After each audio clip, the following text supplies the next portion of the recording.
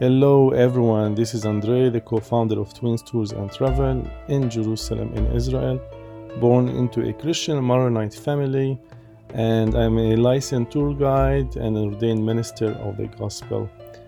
I have been leading numerous groups throughout the Holy Land for almost 20 years.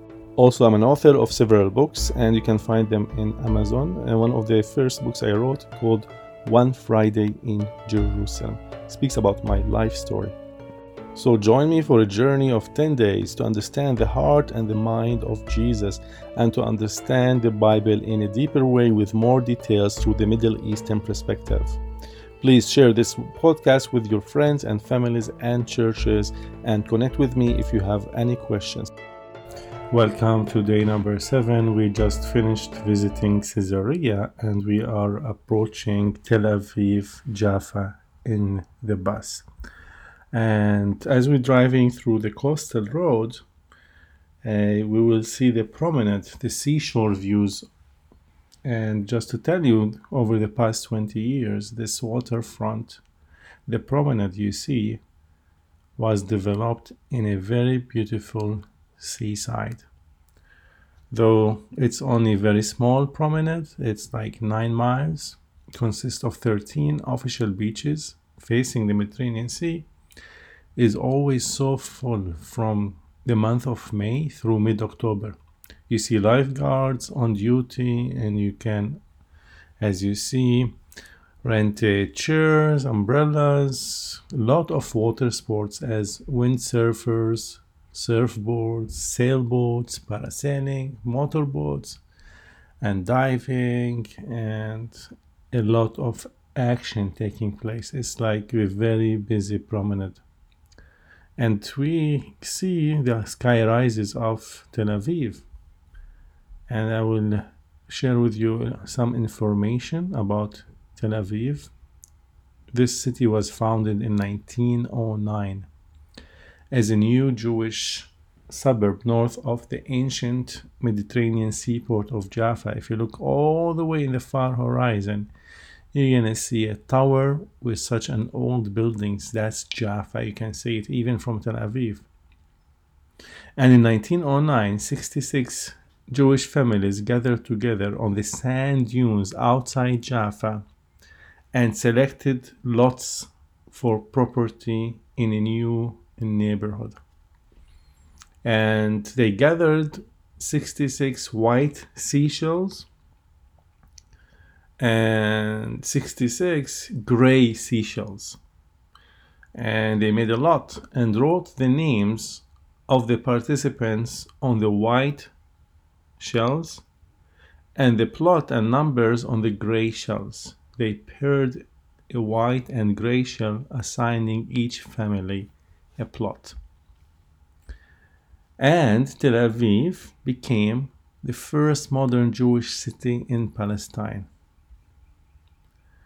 And in the 1930s and 40s, there was a lot of European influence in architects, especially in the buildings. And they designed so many different styles, such as the International style, which was influenced by the Bauhaus school. Tel Aviv is considered to have the greatest concentration of such buildings worldwide, the Bauhaus architect. It's a German way of building, German architect. We have also another name for Tel Aviv. We call it the White City because of the 4,000 buildings that was constructed and with a different international like style architect. And it was designated, Tel Aviv, a UNESCO World Heritage Site in 2003. And by the beginning of the 21st century, the modern city of Tel Aviv had developed into a major economic and cultural center all over Israel. Tel Aviv is headquarters for a number of government ministries and institutions, including the Ministry of Defense, as well as so many public organizations. And a lot of foreign embassies in Israel are located in the city of Tel Aviv. And in addition, most of Israel's large corporations have the headquarters in Tel Aviv. We say Tel Aviv is a city that never sleeps. A thriving, vibrant, modern, dynamic, multicultural, tolerant, secular, and very, very liberal, while also very, very materialistic. A city of the present lacking deep historical roots. So you can say Tel Aviv is the financial center of Israel. And we have a saying, Tel Aviv is the present, Jerusalem is the past, and Haifa is the future. And why Tel Aviv is the present? Because it's all about young people, modern, fancy restaurants. It's about money. It's about income. It's about high tech. So it's about the present. It's about now. Jerusalem is about the past because of the history and archaeology and a lot of like ancient buildings, not modern like Tel Aviv. And we say Haifa is the future because Haifa, we have the seaport, we have income, export. So Haifa is a working city. So it's about the future. So we have another saying, when Tel Aviv plays, Jerusalem prays, and Haifa works. So you have to understand also that Jerusalem is the biggest city in Israel with almost 1 million population.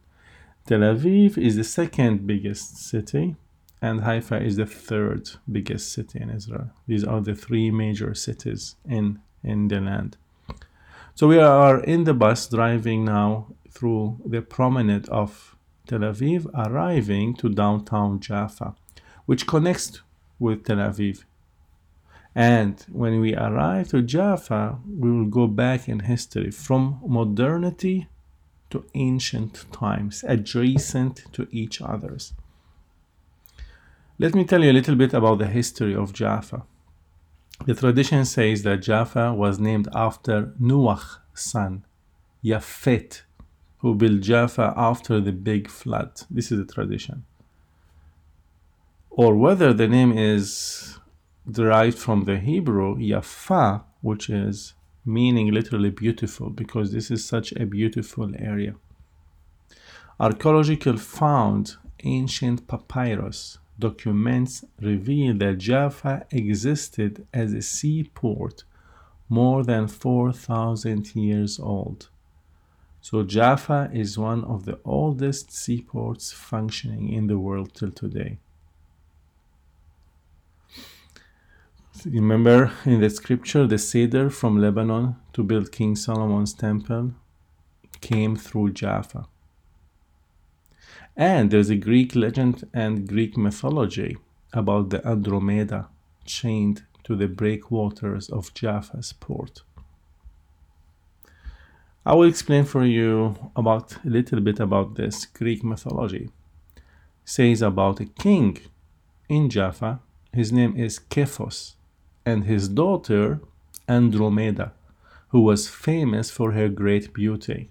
Of course, we are talking about Greek mythology, so that's like stories, metaphoric stories. And as I mentioned, the daughter was so much beautiful, and they thought she was more beautiful than the mermaids, enraging the gods and causing them to appeal to Poseidon, the god of the sea, to punish her because of her beauty. And the Poseidonian agreed and sent a flood of water and a sea monster to destroy the lands of Jaffa.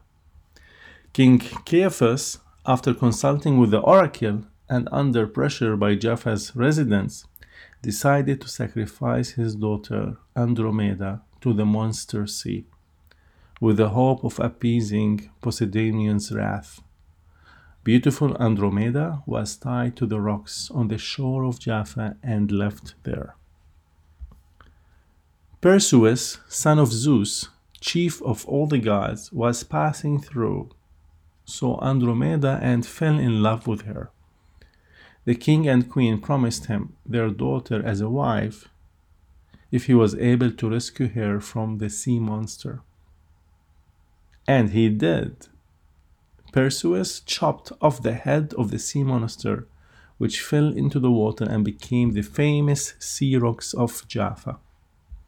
So this is like the tradition and the mythology. If you see the rock all the way standing there. So let's get to the Bible stories.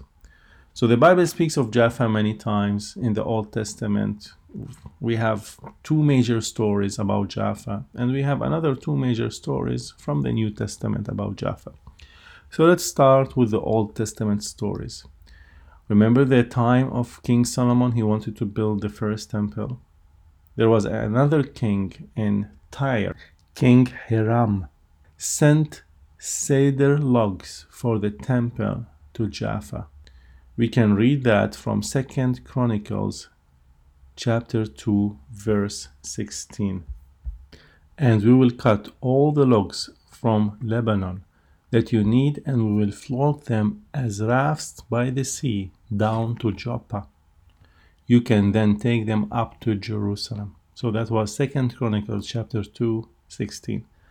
And we have another story from the Old Testament about Jaffa, where Prophet Jonah left for Tarshish.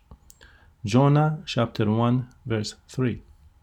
But Jonah ran away from the Lord and headed for Tarshish. He went down to Joppa, where he found a ship bound for the port. After paying the fare, he went aboard and sailed for Tarshish to flee from the Lord. So we can see the prophet Jonah bordered on the seaport of Jaffa as he was attempting to run away from God's command. God sent a storm and a large fish to help Jonah realize that he was wrong. So we'll discuss this story also later. So we have another also two stories in the New Testament. One talking about Tabitha, the Greek name Dorcas, was brought back to life by Peter in Joppa, in Jaffa. That is Acts chapter 9, verse 36. In Joppa, there was a disciple named Tabitha. She was always doing good and helping the poor. Anyway, you can read the story later. And we have another story about Peter, and he had the vision of the clean and the unclean animals. And we read that in Acts chapter 11. So we are inside downtown Jaffa, and if you look to the left, you see a clock tower. The famous Jaffa clock tower is one of 7 clock towers built in Palestine during the Turkish Ottoman rule. We have others located in Safed, Acre, Nazareth, Haifa, Nablus, and even in Jerusalem there was a clock tower standing at Jaffa Gate that do not exist today. Now look at the northern eastern corner from the clock tower. You're gonna see a huge marble building. It's called the Saraya. The Saraya literally means, in Turkish language, the royal house. This building was designed in a very nice classical Eastern look. The front has 4 marble poles, as you see, a beautiful entrance with arches from marble, built during the 19th century and was destroyed during the 1948 war. What you see is only a construction. To the left, you see also the flea market, where you can experience the local life in Jaffa. Inside the flea market is a treasure of antiquities, handmade and second-hand items. We call it in Hebrew Shuk HaPeshpeshim. Shuk HaPeshpeshim, the flea market. Literally means the flea market. Anyway, this portside neighborhood of alleyways and walkways and outdoors vendors has been operating for more than 100 years on the same streets you see. This market is open 6 days a week, from Sunday through Friday, from morning to the early evening hours. And literally, you can find anything you need in that market. It's filled with locals, and the locals come to buy a lot of old stuff, trendy, even furniture. And today we have clothing shops, and it's like I call it the Walmart of Jaffa. They have a lot of pottery, ceramics, anything you think about, you can find that. Today also there is a lot of restaurants and coffee shops in that street, and for the weary shoppers to refresh and watch the crowds go by. Now look at to the left, we see a school building. This is the Frère School de la Salle. It's a French international school. It was established also in the 19th century, 1882, by Catholic missionaries from France. By the way, this is the school where my dad went. And my dad was born in Jaffa. And my father's family lived in Jaffa. So I'm always happy when I am here. So the bus will continue to drive us to a small road, tiny route, and the bus will drop us out because the bus can't drive inside the old town of Jaffa, and we will continue walking through the small streets of ancient Jaffa, and it's so much beautiful, as if you go back in history. Our destination to reach Simon the Tanner house. The group members are so excited, and they are taking a lot of pictures because the walls, the history, the roads are so beautiful and very old. We just arrived to the traditional house of Simon the Tanner. All the group are seated down on the steps adjacent to the house. Look at the door, you see a plate, like a stone tablet, and written on it that this house is owned by the Armenian Zakarian family. By the way, for generations and generations, this Armenian family kept and reserved the house. Today, this house is closed for visitors, and I want you to look at the roof of the house. During the British Mandate, they constructed a lighthouse serving the ships entering Jaffa harbor. And near the lighthouse is a small mosque, Jamal al-Butros, which means literally in Arabic, Peter's Mosque, constructed in 1730 AD, as well as a guardhouse nearby meant to defend the city against the attacks from the sea. But the point I want to make is we are near the sea coast. And look what is written in Acts chapter 10, verses 5 to 7, where Cornelius sends for Peter, whose house is near the seaport. Let me read it for you. Verse 5. Now send me to Joppa to call for a man named Simon, who is called Peter. Verse 6 is the key verse. He is staying with Simon the tanner, whose house is near the sea coast. Anyway, so we are near the sea coast. This house is near the sea coast, but this is the traditional house. It does not mean this is the physical house, but we are in the same location because buildings get constructed on top of each others from ancient times till today. So we're gonna learn together about Peter's vision. This is where Simon Peter received an important vision from God that completely transformed his life and had the most significant events in Christian history took place because of the vision that led Peter to enable Gentiles to join and be part of the early church and their communities. Let us read about his vision. Acts chapter 10, verses 9 to 16.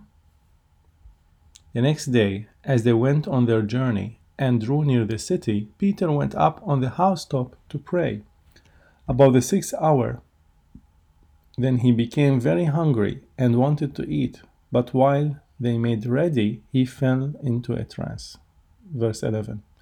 And so heaven opened, and an object like a great sheet bound at the four corners descending to him, and let down to the earth.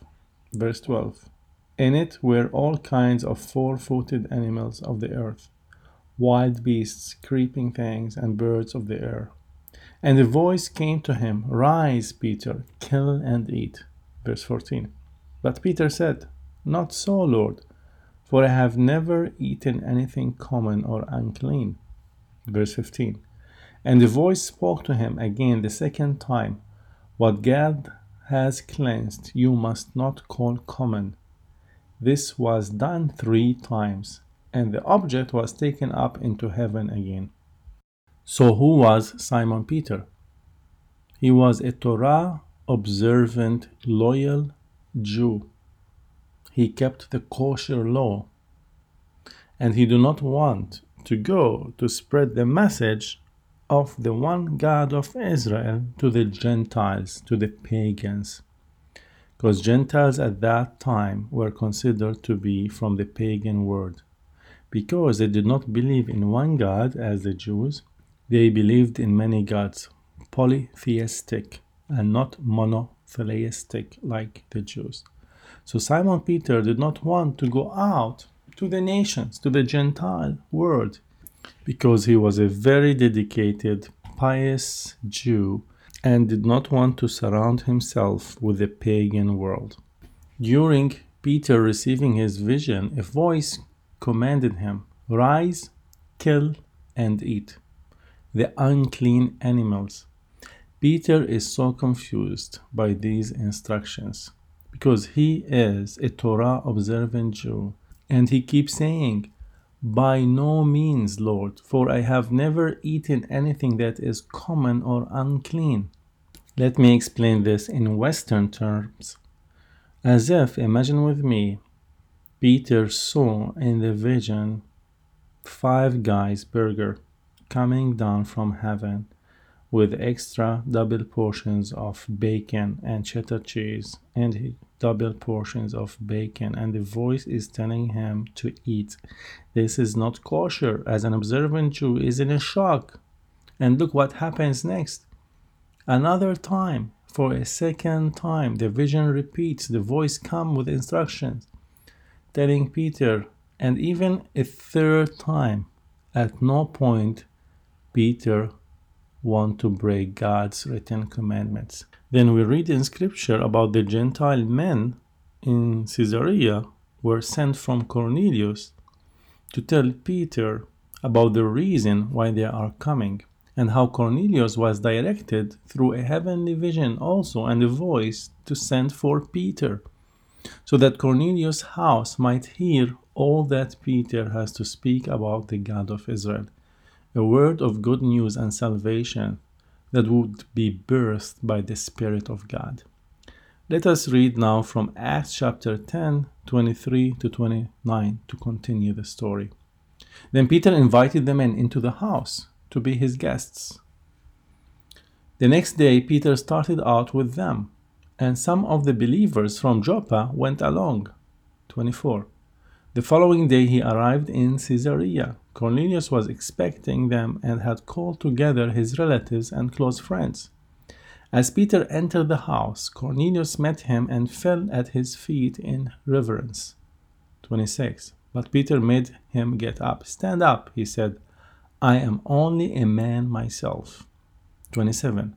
While talking with him, Peter went inside and found a large gathering of people. He said to them, You are well aware that it is against our law for a Jew to associate with or visit a Gentile. But God has shown me that I should not call anyone impure or unclean. So when I was sent for, I came without raising any objection. May I ask why you sent for me? Look how Peter, even as an observant Jew, he was obedient to the voice of the Holy Spirit. Remember, it said, Rise and go down and accompany them without hesitation, for I have sent them. Peter makes the journey north to Caesarea, arriving at the house of Cornelius. As Peter enters, he finds a gathering in the house for close friends and relatives, awaiting for the divine message.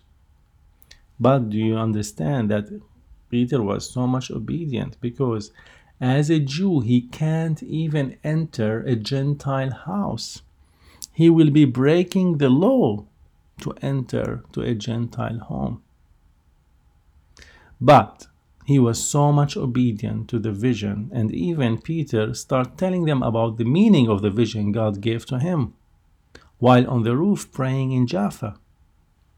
And Peter tells those listening the true meaning of his divine vision. God has shown me that I should not call any person common or unclean. Peter and all Jews should no longer believe that Gentiles coming to faith in the God of Israel are unclean. Unclean is unacceptable by God, or common, unholy.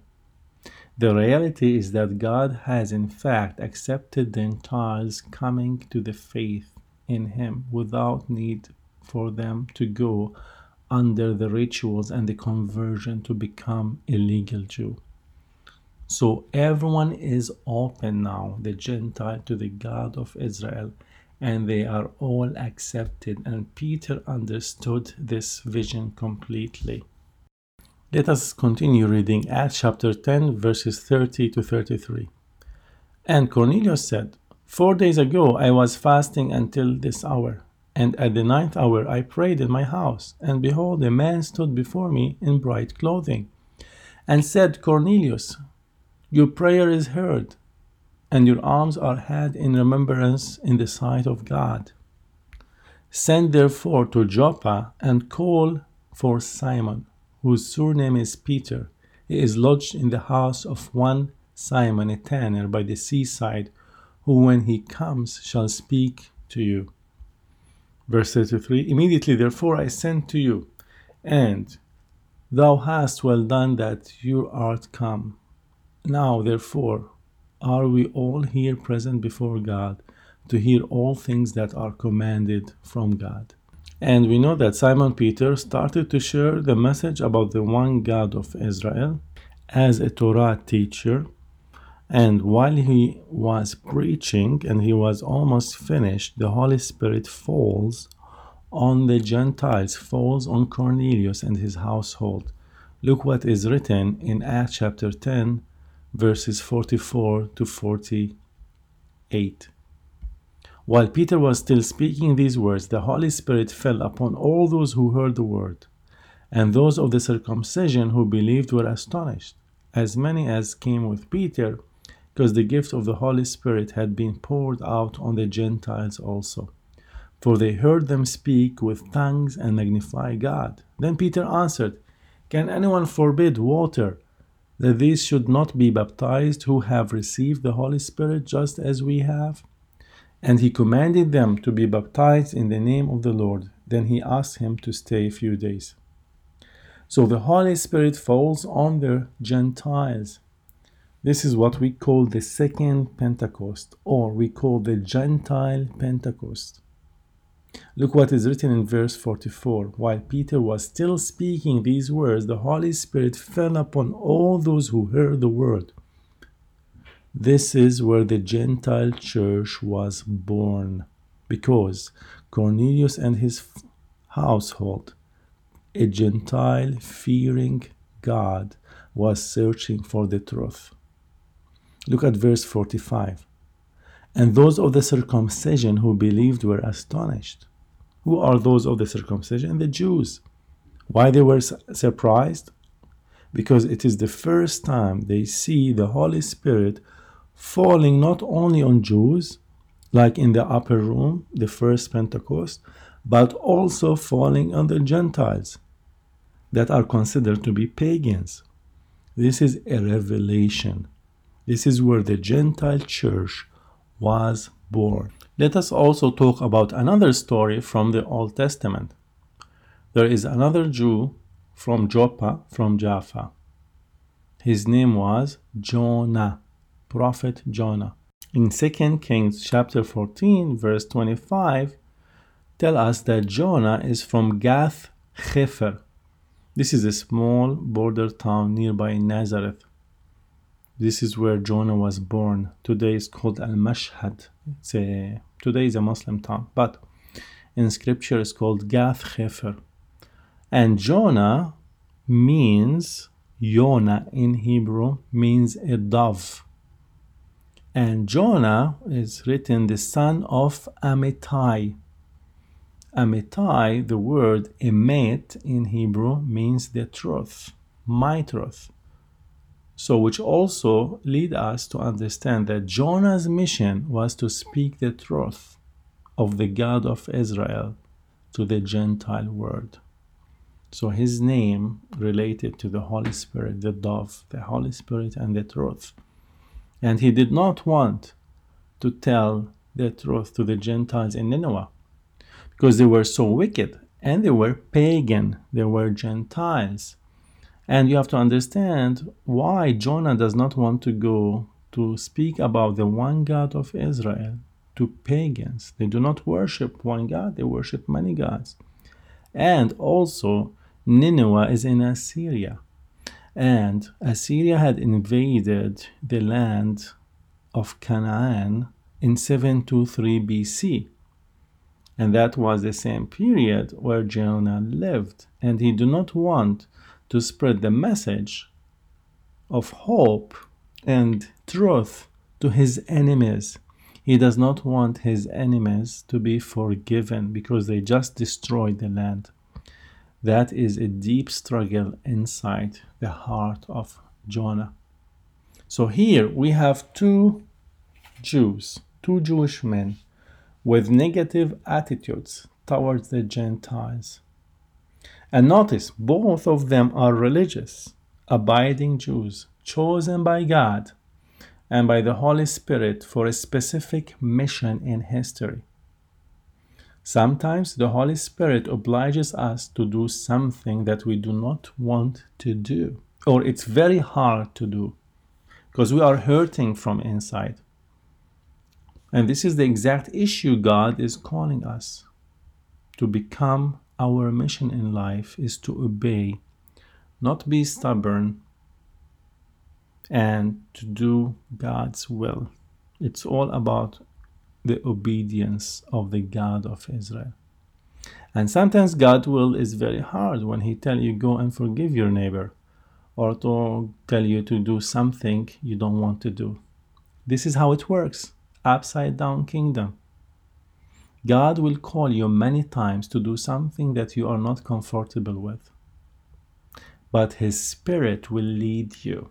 The Holy Spirit obliged both, or led both of Simon Peter and Jonah to spread the message to the Gentiles.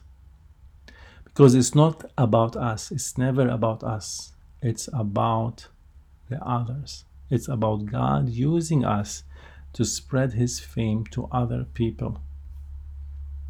So these two stubborn Jews are used by the Holy Spirit to bring the Gentiles into the blessings of Abraham. It takes a divine act of God to extend the blessings and God's mercy to the Gentiles. So when Jonah was called upon by God to go to Nineveh and to tell its residents to repent before the wrath is coming, instead, because he was stubborn, he boards a ship to Tarshish from Jaffa, caught in a storm. He orders the ship's crew to cast him overboard, whereupon he is swallowed by a giant fish. 3 days later, after Jonah agrees to go to Nineveh, and the fish vomits him out onto the shore, and Jonah successfully convicts the entire city of Nineveh to repent. And even the king repented, and all Nineveh was saved because of the extended mercy of God.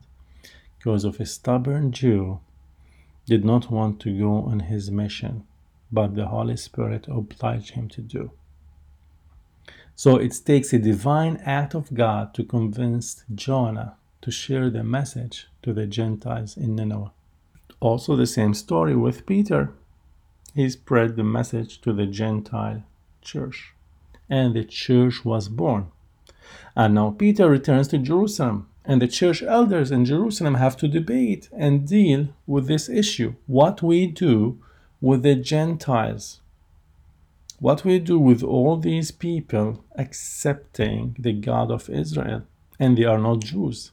And how God is extending his mercy to the Gentile people. We read in the book of Romans, it was always God's plan to include the Gentiles. So the book of Romans is not about how to get saved only. It's really more than that. It's about what God wants from the Gentiles and from the Jews themselves. And what does God say? You Jews can keep the Torah and continue to be Torah observant Jews and observe the kosher dietary law and observe Shabbat, but still accept the Gentiles among you.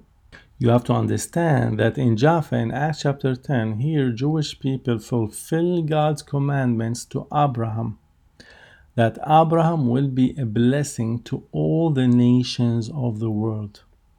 Jaffa is where Israel fulfilled prophecy of being a light to the nations. Nations are the Gentile.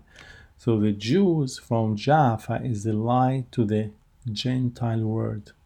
So Jaffa is considered to be a light to the nations, a light to the whole world.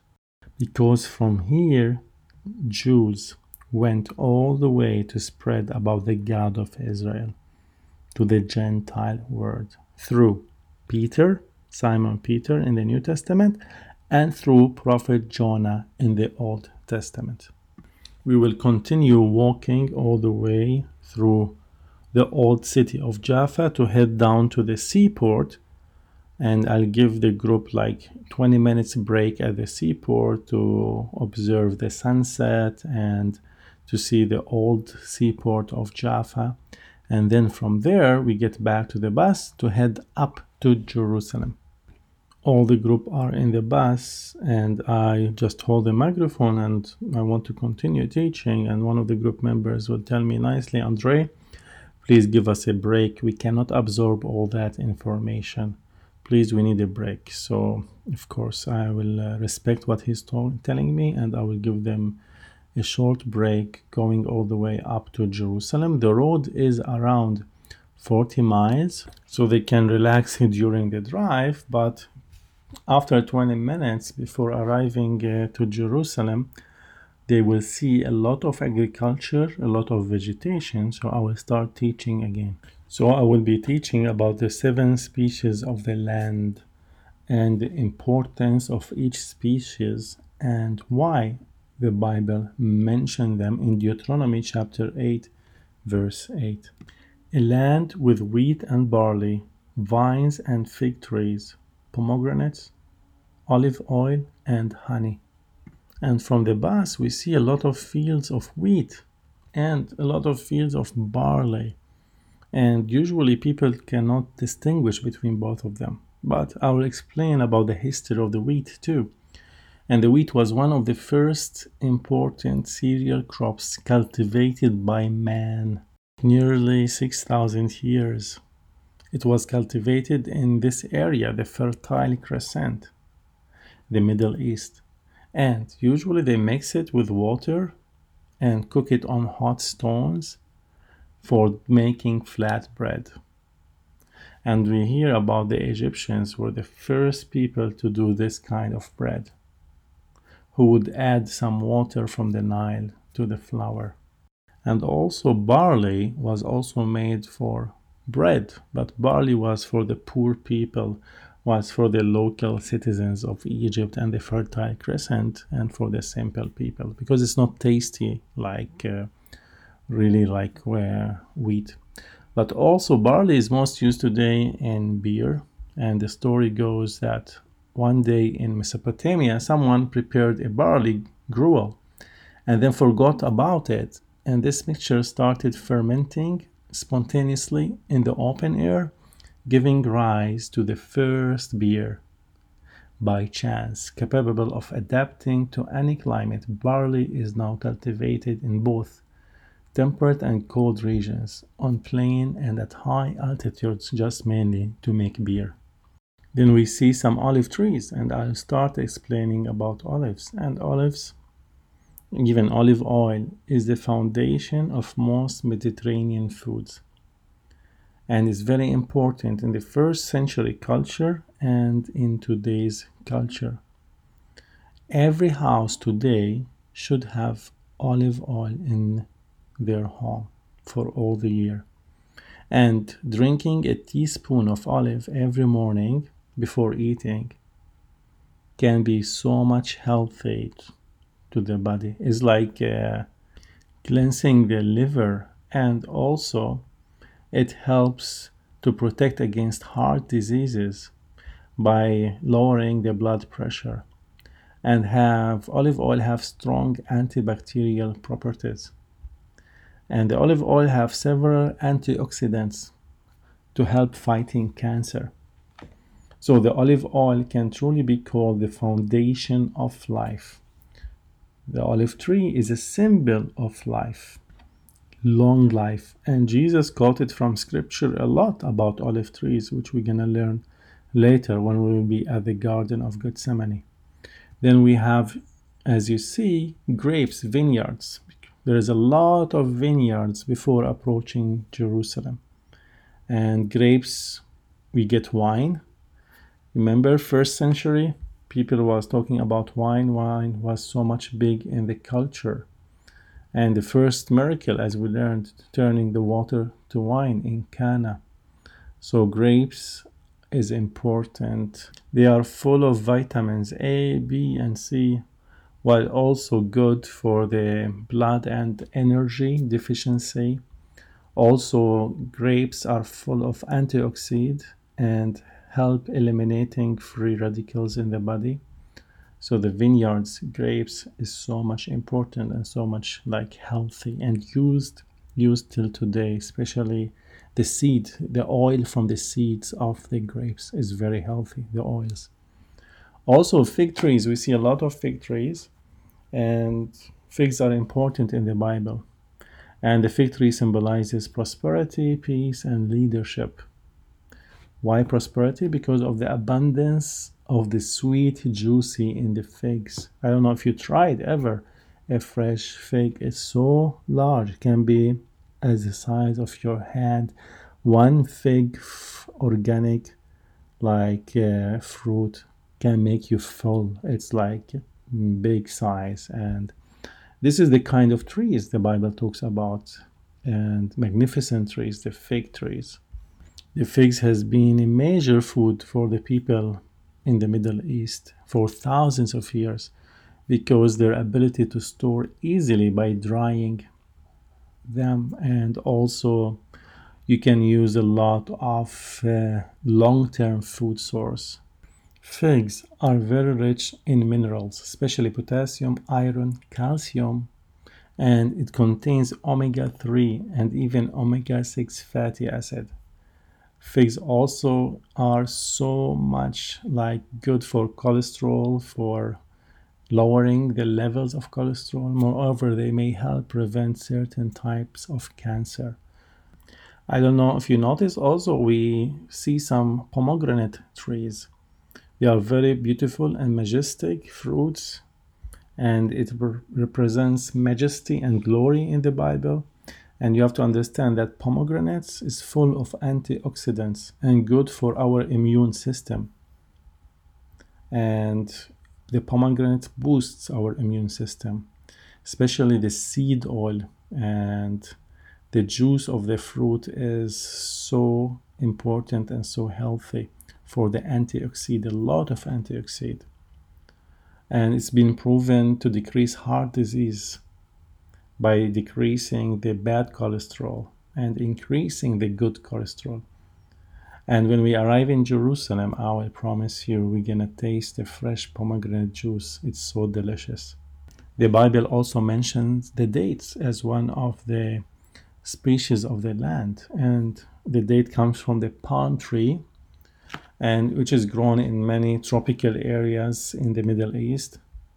And dates has been really popular in Israel in recent years, especially. By the way, having dates will help improve brain cells for memory, and they are highly nutritious, fiber, and also antioxidant, and very healthy and benefiting the digestive system. The dates have like 20 vitamins to the body, and the dates is so fresh and so healthy and so yummy. Today, Israel exports a lot of dates to Europe and all over the world, and it's becoming a big industry and big income to Israel. So these are the 7 species of the land. And why they are mentioned in the Old Testament? Because even if there is a drought in Israel, when there is no rain, still these 7 species will grow and give produce, which means God word is so sufficient to our lives. Even if there is no rain, there is still food in the land. So this is a very spiritual meaning, and I will go further and explain for you the spiritual meaning behind these foods. And you have to understand that these species and the food is related to agriculture, and it's related to the festivals. So there's a spiritual meaning to elevate and understand the species of the land. Even by eating these 7 species of the land, it's so much healthy to the body and is sufficient, and you don't need other food. So all of that is sufficient and healthy. It's like deepen our relationship with God by eating healthy. And each of the 7 species contains deep lessons about God and our spiritual life. Every time we eat them, we have the opportunity to tune into their spiritual messages and bring the word a step closer to its perfect state. Anyway, let me summarize for you. The bottom line, each species, what it symbolizes. The wheat symbolizes kindness in scripture. The barley symbolizes severity of God. Grapes, vineyards, the harmony of God's people. The figs, as we mentioned, it's about endurance. It's about leadership. It's about perseverance in scripture. The pomegranates, it's about humility and humbling yourself. Olive trees, olive symbolizes foundation, strong foundation. And dates is about the royalty of God. And now we are ascending the highway number 1 up to Jerusalem. In 15 minutes, we'll be arriving through the western entrance to the city. And what I will do, I will put a worship song, the holy city, Jerusalem, Jerusalem.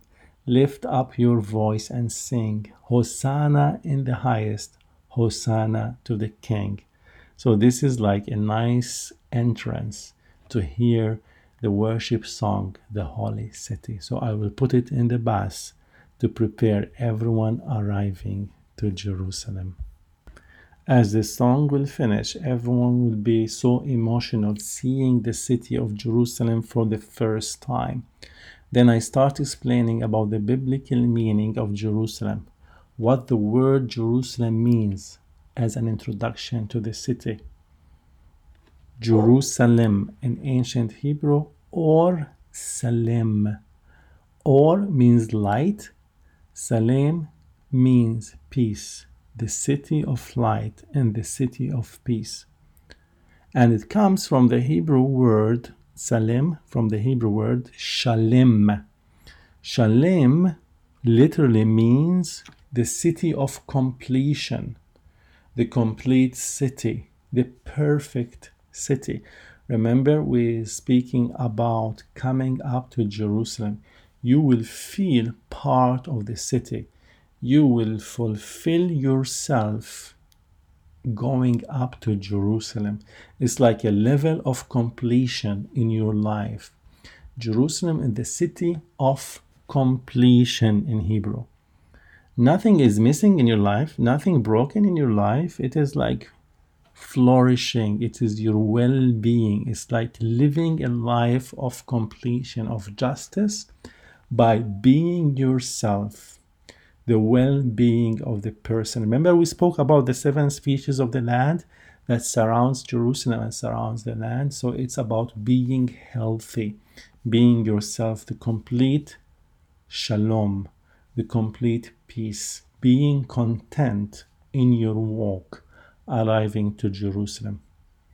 Despite all the world around you, I'm not speaking about the world around you, I'm speaking about personal relationship, the peace inside your heart. And it's all about being content in your life.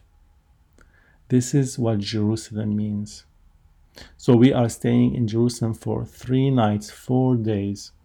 And the group are so excited because Jerusalem is my playground. And we're gonna explain more about Jesus last week in the city. So the group is approaching the hotel and they're gonna have dinner, and we are staying 3 nights, 4 days in the city of Jerusalem. We're gonna learn all about it. There will be another 3 days of podcast teachings dedicated to the city of Jerusalem.